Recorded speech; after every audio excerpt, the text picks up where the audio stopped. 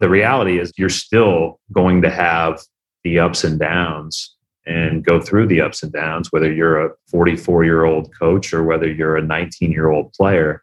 And you have to be able to navigate those. And it's not easy.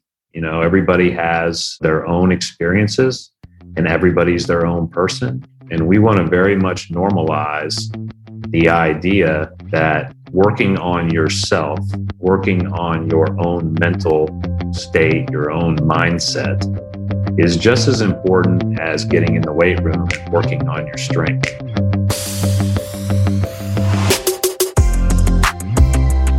Welcome to Slapping Glass, where we explore basketball's best ideas, strategies, and coaches from around the world.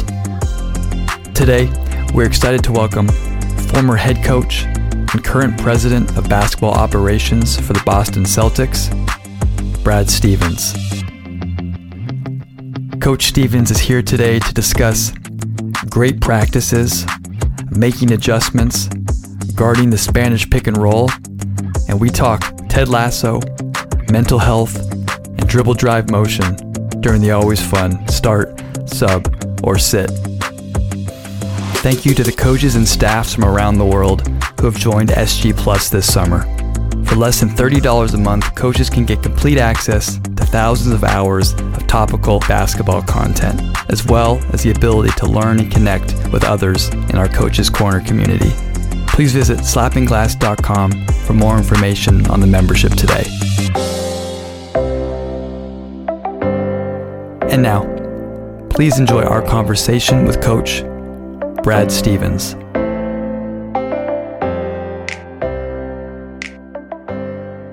Coach, thanks so much for making the time for us and coming on the podcast. We're really excited to talk to you.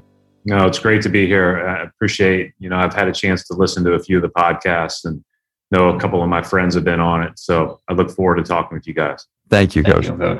We want to dive in with this new role that you're in with the Celtics and what you're taking from all the things you've learned over the course of your coaching career about how to use people's strengths on a team and how you're looking at using that skill in your new role. That's a good question and a lot of avenues that we could go off of that, right? It's interesting, these 8 years as the coach of the Celtics have obviously been great preparation for this because I got to watch Danny do it every day, in all of our different conversations and all of our different time together. Had an idea of what the job would entail, but, I quickly learned, as you probably do in any job like this, that there was way more that you didn't know when you first take it over. The time spent as, a person running a program at Butler where you're responsible for literally everything. I had a chance to go back to Butler this week and, even Butler's changed from the standpoint. We only had 3 assistant coaches, a director of ops, and maybe, a couple of managers a year. So it wasn't like these big staffs. So you're responsible for everything. I guess that's the benefit of that. I think that when I came into this role, my goal was obviously we were going to have the coaching change. And the biggest part of that from an anxiety standpoint for me was my coaching staff and what they would do or have the opportunity to do next. Now we have several of our staff from last year are still here with us, and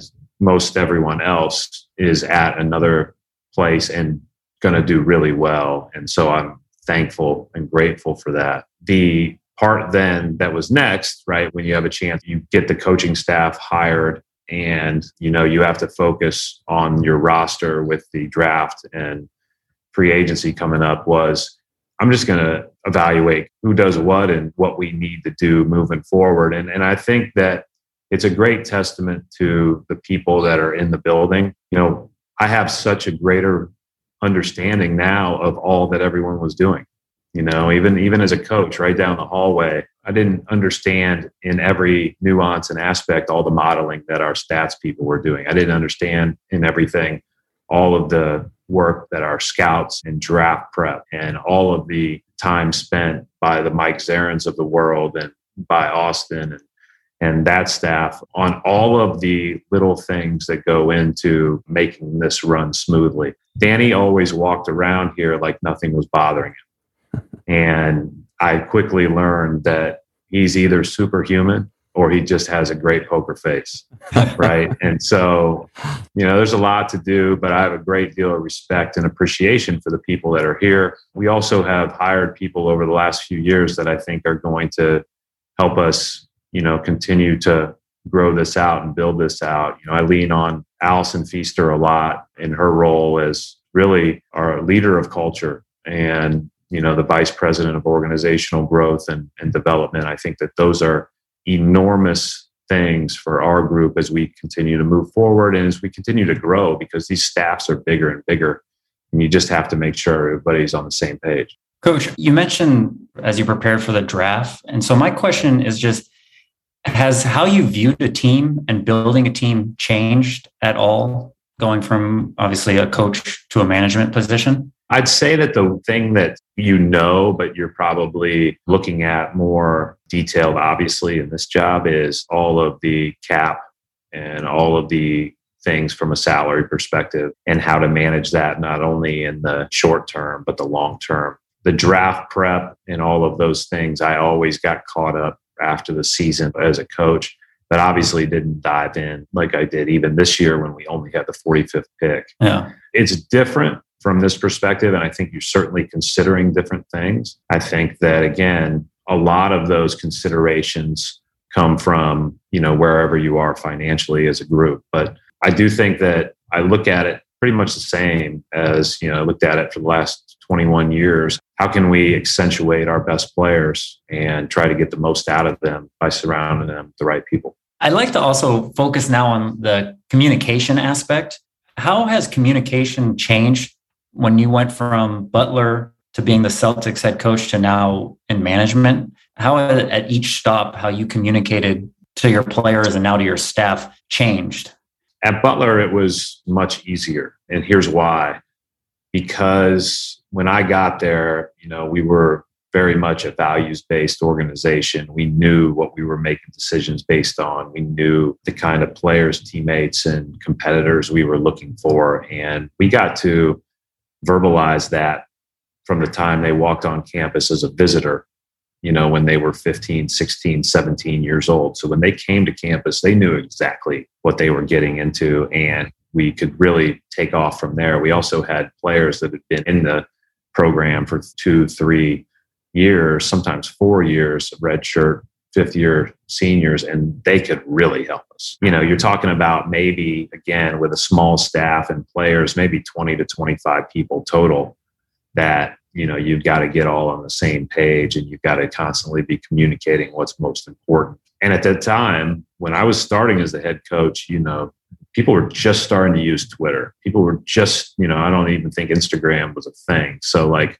some of the things that you cover daily now or that you talk about daily now, you weren't talking about, 14 years ago or not talking about in depth. Then here, I would say in both coaching, when you have a staff of 10 to 12, including video or people that are on the court doing what we call player enhancement coaches, plus assistant coaches, plus you've got the team, plus you're trying to communicate across all the different constituencies here in the building and in your corporate office as well. That's quite different. It's extremely critical to be on the same page. I think we can constantly improve with that. I think that I can constantly improve with that. And we need to make sure that all of us are on same message all the time. I think we've done a good job of that over the years here. And I give Danny a lot of credit for that because he knows how hard each of those roles are. He knows how hard being a coach is because he was one for 4 years, and he'll talk about that very openly. And he obviously knows how hard it is to be a player and a really good player. And so I think that was always helpful. He always stressed that we needed to be on one page with no mixed messages. And it's just something that you always have to do. You mentioned, how are you looking to improve your communication, or how do you find ways to improve your communication? Yeah, it's funny. I'm not a meeting person. I started my life in the corporate world at Eli Lilly, and anybody that's been, in marketing, I was a marketing associate. So anybody that's been in marketing would tell you that they probably just hate the days where they see their entire day, 8 to 9, 9 to 10, 10 to 11 is all scheduled in meetings. And back then, if I remember correctly, we were using some form of Outlook or whatever the case may be, and somebody else could get into your meeting schedule and schedule it for, and it was just like, you didn't have any more hours in the day. And by the time the day was over, you could just start doing your work. And so I've never been like a huge meeting person. I like to communicate what's needed and make sure that everybody has time to do their work appropriately. You know, when you're in a role like I've been in the past few years where you have a lot of staff continuity, that's a lot easier, because when you're first together as a group, it is important to meet. It is important to get on one page. It's important to get the verbiage down. It's important to do all those things as a coaching staff. You know, and Ime has a new group now, and that's probably the way that he'll go about it. But as you get to spend more time together, then you can do more things just communicating appropriately, whether it be by email, quick meetings, whatever the case may be. Now that I'm in a new role, right, with people that I've worked, you know, around the corner from, but don't know as well, I do think that meeting appropriately without overdoing it is important. Coach, kind of moving back onto the court, wanted to have a conversation with you about adjustments and wanted to pick your brain about your process with that. So to start, as far as being a team that would be considered good at making adjustments, what kind of foundations did you think about having in place so that you could make adjustments later on down the road? One of the best parts about learning how to coach at Butler was we had a system that we believed strongly in,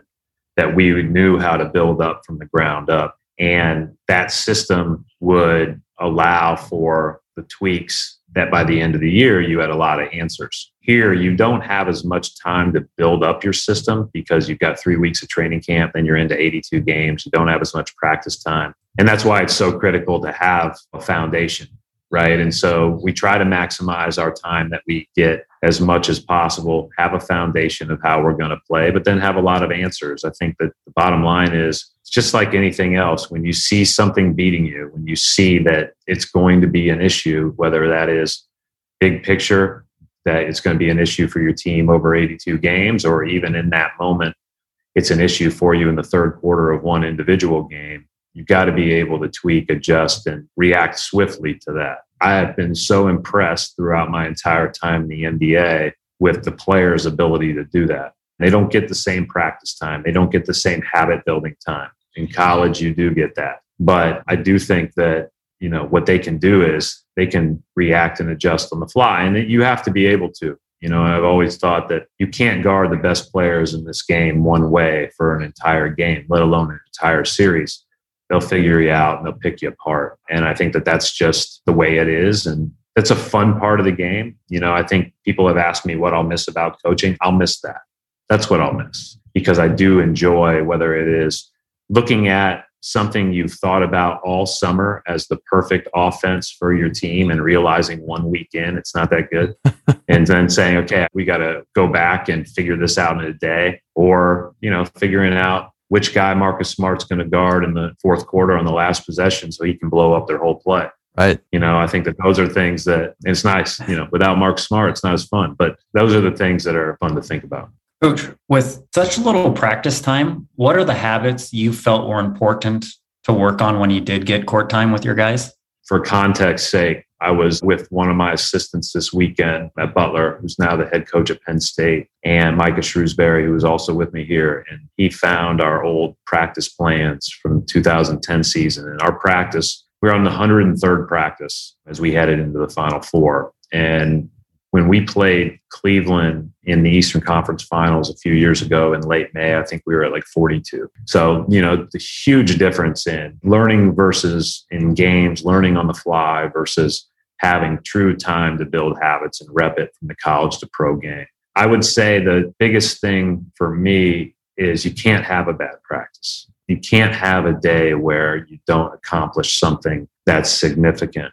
And you can't have wasted moments in the practice, right? So there's a 12-minute drill needs to have application for that game and probably for 10 games from now for the playoffs. And I just think that that's the way that you build it out. You know, our staffs do a great job of getting the people that need extra reps because they're not playing as much, the right on-court time. And staffs are so big now that you can give them the ability to work reads, whether offensively, defensively, whatever the case may be, in a non-practice setting, in more of a individual work or small group setting. And so we did try to take advantage of that, try to take advantage of film appropriately, you take advantage of walkthroughs appropriately, you take advantage of all those things and all those meetings. And you just have to be better at that at this level than you did in college. Can you elaborate? I'm just really curious when you said, when you do a team drill and you said that, it has to have practicality for not only now, but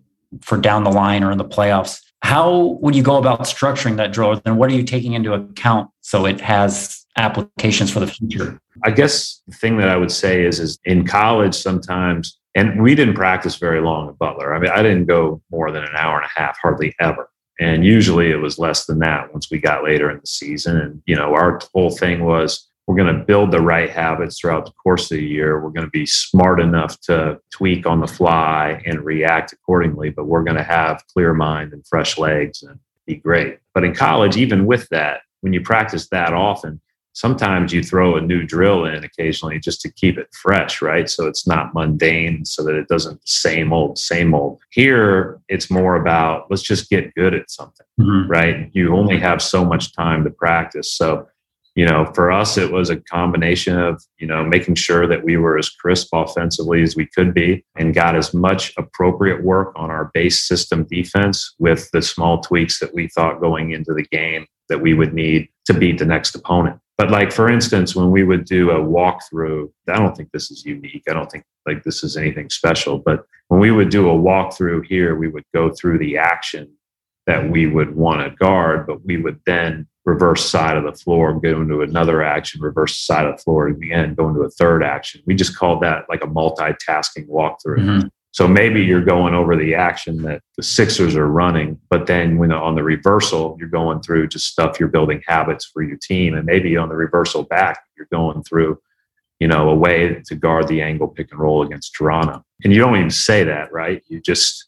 make sure that you are introducing those opportunities so that as the season progresses or as that presents itself in a game, you're ready to talk about, hey, remember when we did this in walkthrough? This is what we're going to do right now. Yeah. Remember when we did this a week ago? This is what we're going to do right now. And so you just have that, I guess, encyclopedia built up. Coach, if I could just go back to something you said a second ago that was interesting about you can't have bad practices, and wanted to know your thoughts on if and when a practice was going south, what you would do to adjust in that situation. So you have a great practice plan and then somebody rolls an ankle or whatever the case may be, what you would do in those moments to make sure that the practice was still, something came out of it. So I learned this from Coach Licklider, which I love. He was like the most unique thinker that I had ever been around in coaching. I'll tell you two stories from him. Number one is we were having a bad practice at Butler. It was 6 a.m. We did some morning practices there. And we were about 20 minutes in and he said, circle up. Circle up just meant practice is over. He just said, all right, today wasn't good. We'll see you tomorrow. And that was it. And I was like, what? Because every coach that I had ever played for, we would have gotten on the line. Or we grew up in the Knight Katie era in Indiana. I was at the game where Knight threw the chair when I was 8 years old. Like, you don't just walk away, right? But, he said right after, he said, yeah, human beings have days like this, and I think that is his point that day was we're not going to get anything accomplished, so we're not going to have a bad practice and set ourselves back. Now, you can't have very many of those days a year. In college, you can get away with them more in the pros.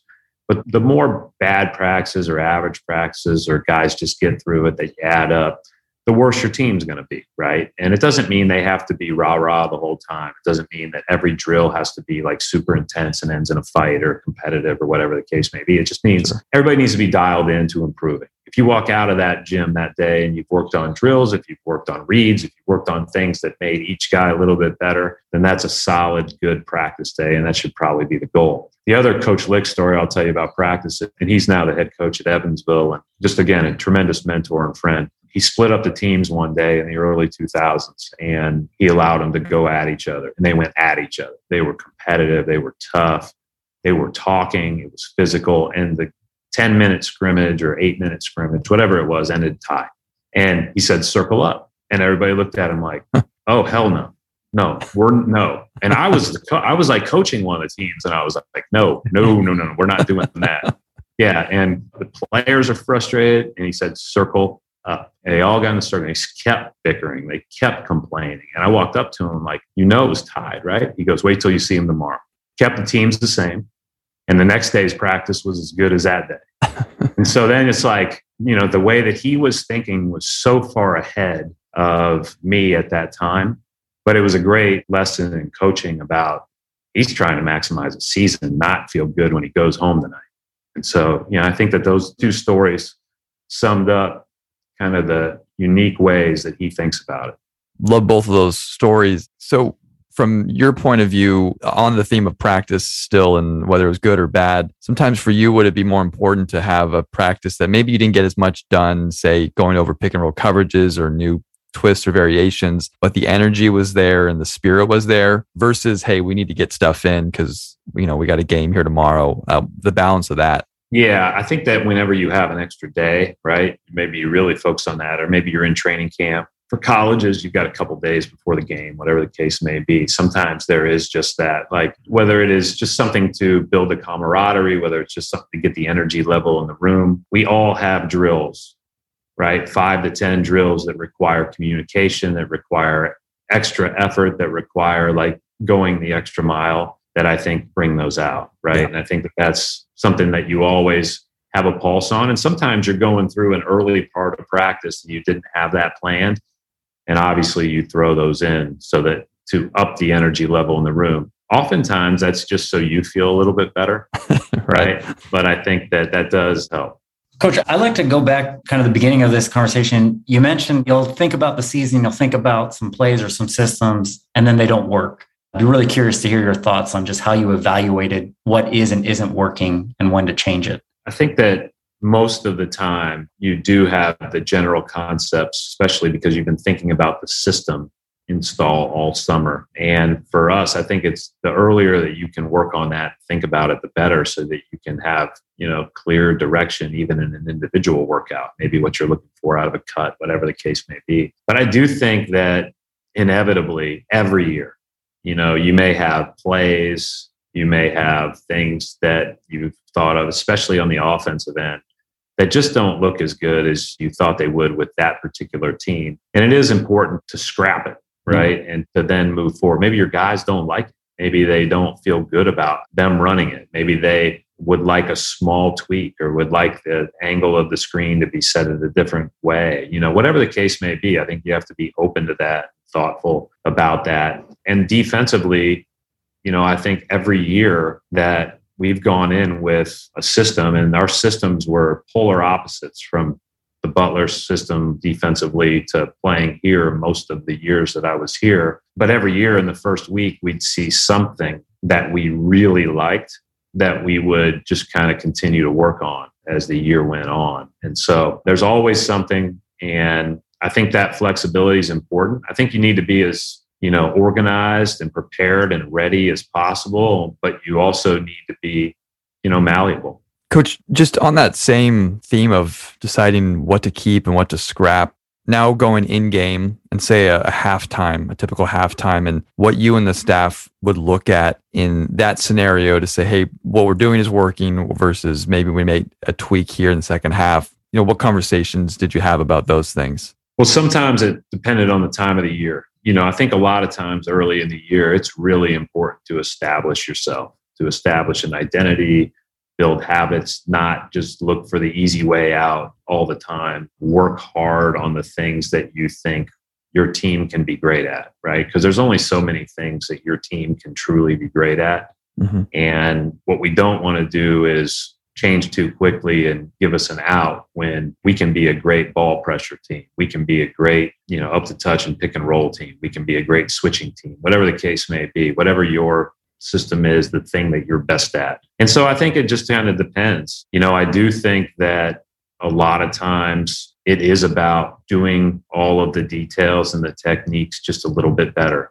And then sometimes it's about changing personnel or changing scheme, right? A lot of times, just a simple change in a matchup can help you do that better. A little bit more pressure on the basketball to be disruptive early pushes everything out by a couple of feet. that changes everything, right? And I just think you're always alert to those things. Hopefully, you know your team well enough to know who can help move the needle for you. And then hopefully, you know your team well enough to know we don't have an answer for that if we stay with what we're doing and we need to change, especially as you get into the playoffs. And I mean, that the thing is right when you get scored on once, your antenna goes up. Twice in a row, it's like, red alert. Because if you let it keep happening, it will keep happening. Sure. People expose that at this level. Players are so good, and the coaches are really, really smart. They figure out what works and they stick with it. And those teams at the end of the playoffs have a lot of answers. Coach, we want to move now into a segment that we call start, sub, or sit. We'll give you 3 different basketball topics and ask you to start one, to sub one, and to sit one. And then we can have a fun little discussion around your answers. So, okay. Coach, we were talking a little bit beforehand. We're all fans of the show, Ted Lasso. So we came up with 3 Ted Lasso quotes here for you. And so we'd like to have you start one, sub one, and sit one as far as maybe your first, second, third favorites. And we can maybe discuss why from there. So quote number 1 from Ted Lasso is, be curious, not judgmental. Quote number 2 is, you know what the happiest animal on earth is? It's a goldfish. You know why? It's got a 10-second memory. Be a goldfish. And quote number 3 is, taking on a challenge is a lot like riding a horse. If you're comfortable while you're doing it, you're probably doing it wrong. Am I doing it by my reaction to those quotes or what I think is applicable to basketball? Most probably applicable. Yeah. I mean, I've watched every episode. I love it. I think it's awesome. And I love the mental health focus in this second season. It's so on point with so many things in that show, but these quotes are just 3 of them, right? I would say the be curious, not judgmental. I mean, they're all 3 really good. Yeah. I would probably say that one. The horse, I would say, is probably 3rd, but I think it's like really good too. I'd say be curious, not judgmental. And then what was the second one? Be a goldfish, 10-second memory. Oh, yeah. The goldfish one I love, especially when you're in sports. I've got a 15-year-old and a 12-year-old. And, and that kind of goes back to you're always worried about what somebody says about you or what the instant feedback we're getting in the social media era, or you miss a shot and you're not confident and you don't let the next one fly. Like, I love that. Like, let it go. Have shot amnesia. Let that thing go. That's what I would start. Be curious, not judgmental. I think that the curious part's great, but the not judgmental part is like super duper important. And then, I like the horse one because I do think that it's, you have to become comfortable being uncomfortable, but I'd probably play them some. Yeah. I wouldn't get them all the time. For sure. We don't sit anybody all the time. Everybody in the NBA gets their opportunity at some point.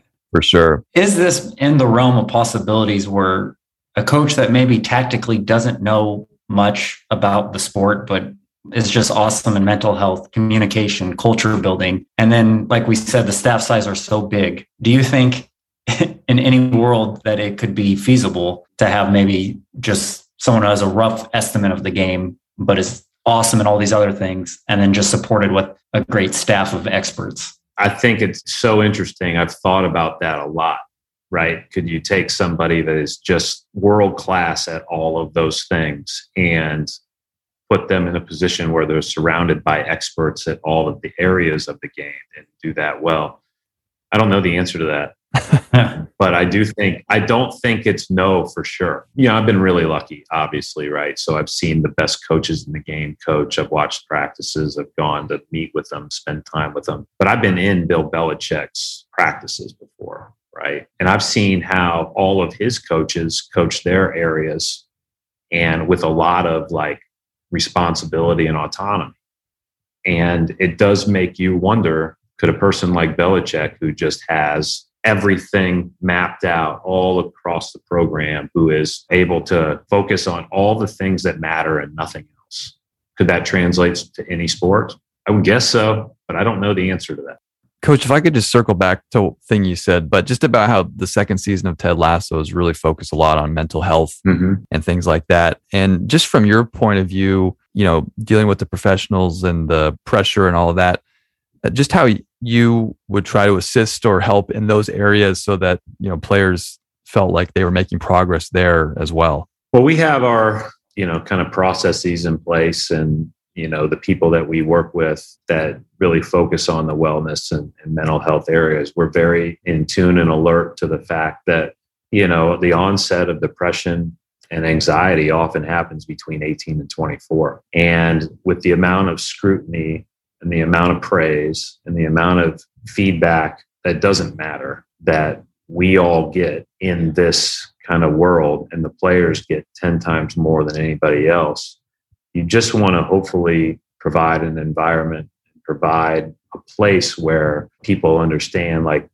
have the perspective on what's important and what's not, and hopefully aren't affected by, again, the negativity or the overpraising.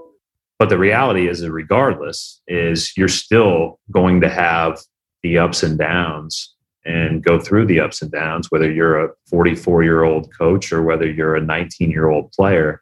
And you have to be able to navigate those. And it's not easy. Everybody has their own experiences and everybody's their own person. And we want to very much normalize the idea that working on yourself, working on your own mental state, your own mindset is just as important as getting in the weight room and working on your strength, right? And I think that is something that is really important. Again, I didn't love the meetings that I was a part of in the corporate world, but I did love the fact that I worked on 2 drugs, Prozac, which was an antidepressant, and Zyprexa, which was bipolar medication, that really taught me a lot about mental health in the late 90s or early 2000s when, it was still tough it out time. Yeah. And I just think as coaches or people in the front office or training staffs or whatever, our first thought should not be, well, that person's not tough enough or that person's not, isn't here today. It's like, why? Like, can we help? Is there something we can do to help? How do we, kind of be proactive about that? And Coach, sorry, just because I think this is an important subject too. How about for coaches as well and people on your staff, sort of self-care throughout the course of a season, whether it was back in the college level or the professional level? Well, first of all, we've been through, the last couple of years, I think, have challenged everybody, right? Yeah. Whether just because the pain in the world, the pain in all of our communities. And then, I think that on top of that, trying to do a job that is really difficult and try to do it really well. And so I think it's important for coaches to not only take time to focus on themselves and make sure that they are, appropriately in tune to that. But also, like, we all grew up in this culture of you get into the office at 6 a.m., you leave at 2 a.m., you're watching film till your eyes are dry. And I just think that there's a diminishing point of returns in the season. And we land at 3 a.m. half the time, right? Or we, very rarely are getting regular good sleep. Very rarely do you have a homestand. So it's already taking a toll on your mind and body. And my suggestion to anybody is do something else. Find areas of the day to do something else. Obviously, you want to work out, but take time to focus your mind elsewhere. Like, take 30 minutes or take an hour and go for a walk and listen to a podcast that has nothing to do, no offense, with basketball, right? None taken. And I just think that those things are helpful. I tell the story all the time. We lost a game. I think we were on a couple game losing streak, and we headed out to play the Warriors. And the Warriors were the Warriors then. It was like, they were on their run. Yeah. And so we land in Golden State, and typically I would watch a couple of more games and work on my own game sheet, get prepared, and probably not talk to anybody that night, and probably, go to sleep whenever I went to sleep, order in food, all those things. And, I just called Jamie Young, who was an assistant coach, and Micah Shrewsbury, who, again, the head coach at Penn State. And I said, let's get out of here. And so we rented bikes and we rode across the Golden Gate Bridge. And then we won the next night. Like me watching Steph Curry run off the screen and shoot a crazy shot and losing any more sleep over that was not going to do us any good. I knew that he was going to go for 30 points, 20 of which would be on SportsCenter and would be like miraculous points. But I knew we were going to make it hard. We had played them a bunch. I watched them every night, just like everyone else did. So I didn't need to watch them. And I think that was just a great reminder that, hey, sometimes it's more about clearing your own mind. We want our players to play with a clear mind. You should have a clear mind as a coach too. And I was not always good at that. I hope that I'm going to stay out of Ime's way and let him do his thing, because I think that's really important. But I hope if I have anything that I can add to his experience, I help him get away from it. All right, Coach. Well, we'll get back to the court. And so the next start sub sit for you we have is defending the Spanish pick and roll, or the stack screen in the pick and roll. So start subbers. I can only talk about these things because I have no idea how we're going to do it. So it is fun because now I can say whatever I want, I guess. Yeah. Yes. You're not giving away any secrets. Yeah. Right. Yeah. Okay, Coach. So start sub sit.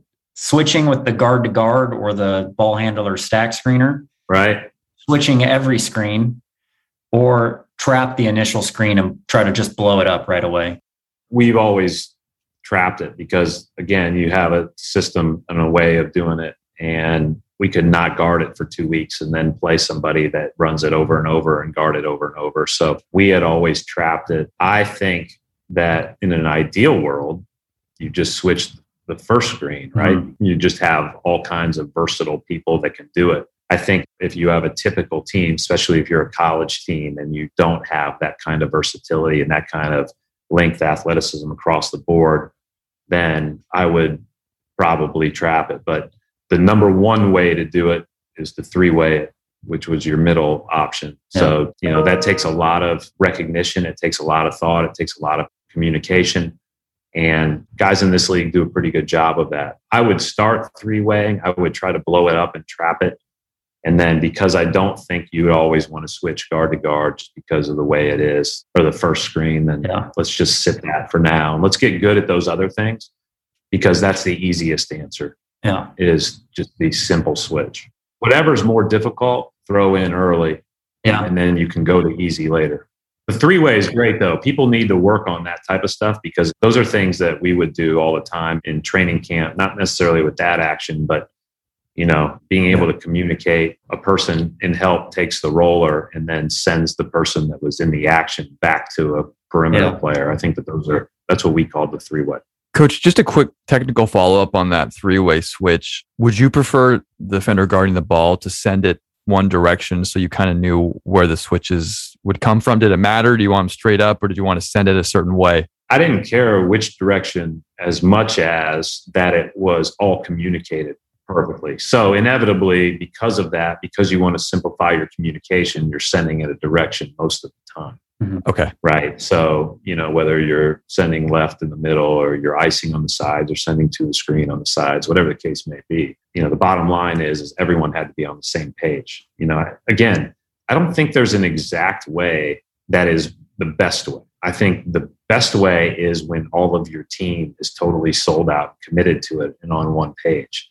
And so everything takes off from there. Figure out your personnel, do what they all do best, communicate great, cover the biggest threats, and play with multiple efforts. And good things are going to happen, whether you send the ball to the screen, you down it, whatever the case may be. My follow-up is when you blow up the screen, then obviously I think most of the offenses will just immediately pop that stack screener. And if it's a shooter, what are you telling that defender? And as far as how you want to then guard, I'm assuming the short roll and his man popping out off of that Spanish action. Opposite corner is the most important person in the play. Okay. So that person protects everything. And so as that guy pops out, as that guy slips out, whatever the case may be, you're blowing up the ball. He's there to protect the roll, and then you play off of that. Okay. And if the trap's good enough, again, this goes back to Belichick, right? So if the trap's good enough, you disrupt the whole play. Let's not figure out how to guard the 10 different reads out of the play. Let's blow that thing up from the get-go. And what is a good trap to you? Or what then are the parameters of a good trap? Obviously, don't get split. Don't let the corner get turned. The more that you can play with high hands to make a hang time pass or deflect the ball, the better. And then if you have two guys if you have a guy that, again, was setting the Spanish screen or the Spain screen and then popping out, or if he slips out early, whatever the case may be, if those two guys on the weak side can read, right, how the duress that the ball handler is under, that gives you even more of an understanding of how much you can gamble, how much you can help, and how much you maybe don't need to help, right? And I think that that's, largely dependent on who you're guarding and what kind of attack and aggression you can trap the ball with. Coach, we're going to call this our back to school question. If you were to say, get a high school or maybe a small college or just a different level job, if you're going back and you were going to put in more of a base offensive system that's non-pick and roll based at those lower levels, would you start, sub, or sit, flex, dribble drive, or 5-out motion offense? Well, I've actually coached one other team in these 14 years for one day. And at the time, 5th grade girl decided that she wanted to try basketball, and she's more of a soccer player. Okay. And so I watched one game, and they were all playing for the first time and all standing in the paint. So I showed them clips of the 5-out, spacing, and it was super fun for me. It was probably a little over the top, but anyway, but it did get us closer to getting, popsicles at the end of practice. So we were good. Yeah. I would say in this day and age, because of the way that people have learned to play, I would go dribble drive, then traditional motion, then flex. Okay. So sit, flex. Traditional motion is if you can get a group that can play that way and that can learn to play the game, that can learn screening and cutting and slipping and all those things, that's really, really helpful. There are some good off the ball cutters and actions and people in this league. A lot of times, the guys that are the best at it are not only playing for really good coaches in this league, but they also played for motion coaches in college. You go back and you look at, like I always say about like Curry and Thompson, they're obviously in a great setting. They played for McKillop, who was running screens all over the place, and Curry was running off things, and they were playing as much cutting as anybody. And then obviously Tony did a lot of the stuff with too big screening and lots of guys cutting in Washington State when Clay was there. If you can teach guys how to do that, if you can teach kids how to do that, I think that's really, really good. I think that people are generally right now, they've grown up with every ball handling and individual drill in the world. And so the easiest would be the dribble drive and just harp on the spacing aspect of it. Harp on create a closeout. When you get somebody running at you, make a play for the next person, respace, relocate, do all of those things that make those teams really good. But that's probably where I'd start with a young group, not knowing who I have on my team. Sure. Just knowing generally the generation we're in. When I was growing up in the 90s, I mentioned Knight, Katie. I mean, I don't think we ran a ball screen in high school. It was all motion. We grew up in the motion era with the two best motion coaches in the country an hour away each way.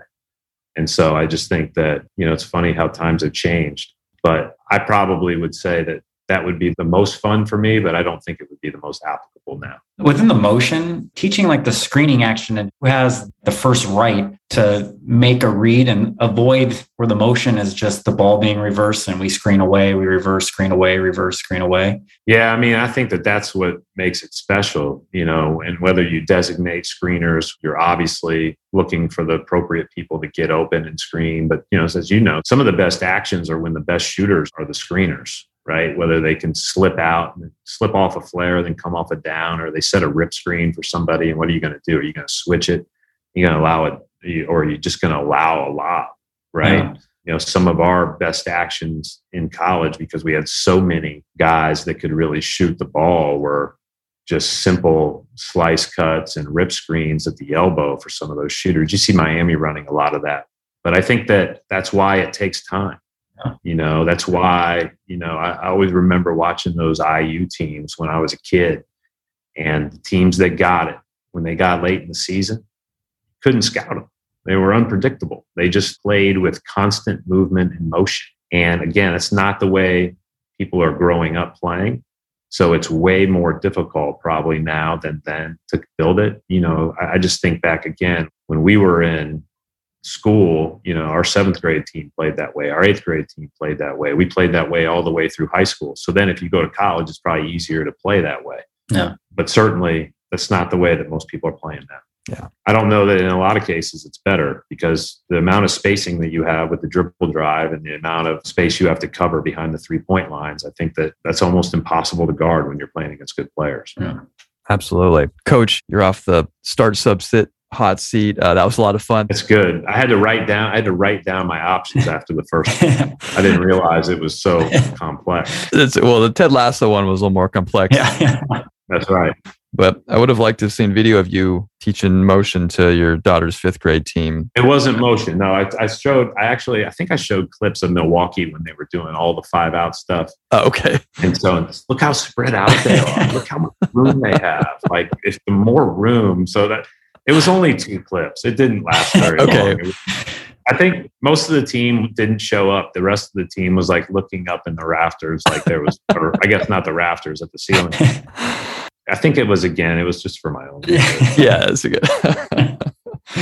Well, Coach, so thank you for that. We've got one more question for you. But before we do, thank you very much for your time this morning. This has been a lot of fun, and we really appreciate your thoughts. Appreciate it, guys. Thanks for having me. All right, Coach, you've been at a number of different stops throughout your career, and now you're entering into a new position. Interested to hear what the best investment has been in your career. Best investment in my career. When I think of investment, I usually think of like the financial side. Let me reframe it. The best decision, luck thing that's ever happened to me by far was marrying Tracy. She's my agent, the best to be around, and is like my most trusted resource. She's like my lead psychologist, assistant coach, salary cap expert. She's everything. So I would say that by far was the best decision or luck that happened to me. I don't think that I should say that getting married is an investment. I don't think that that's probably the appropriate term. So, as my grandpa told me, never marry for money. You can borrow it cheaper. So I would say that she's by far the luckiest thing that's happened.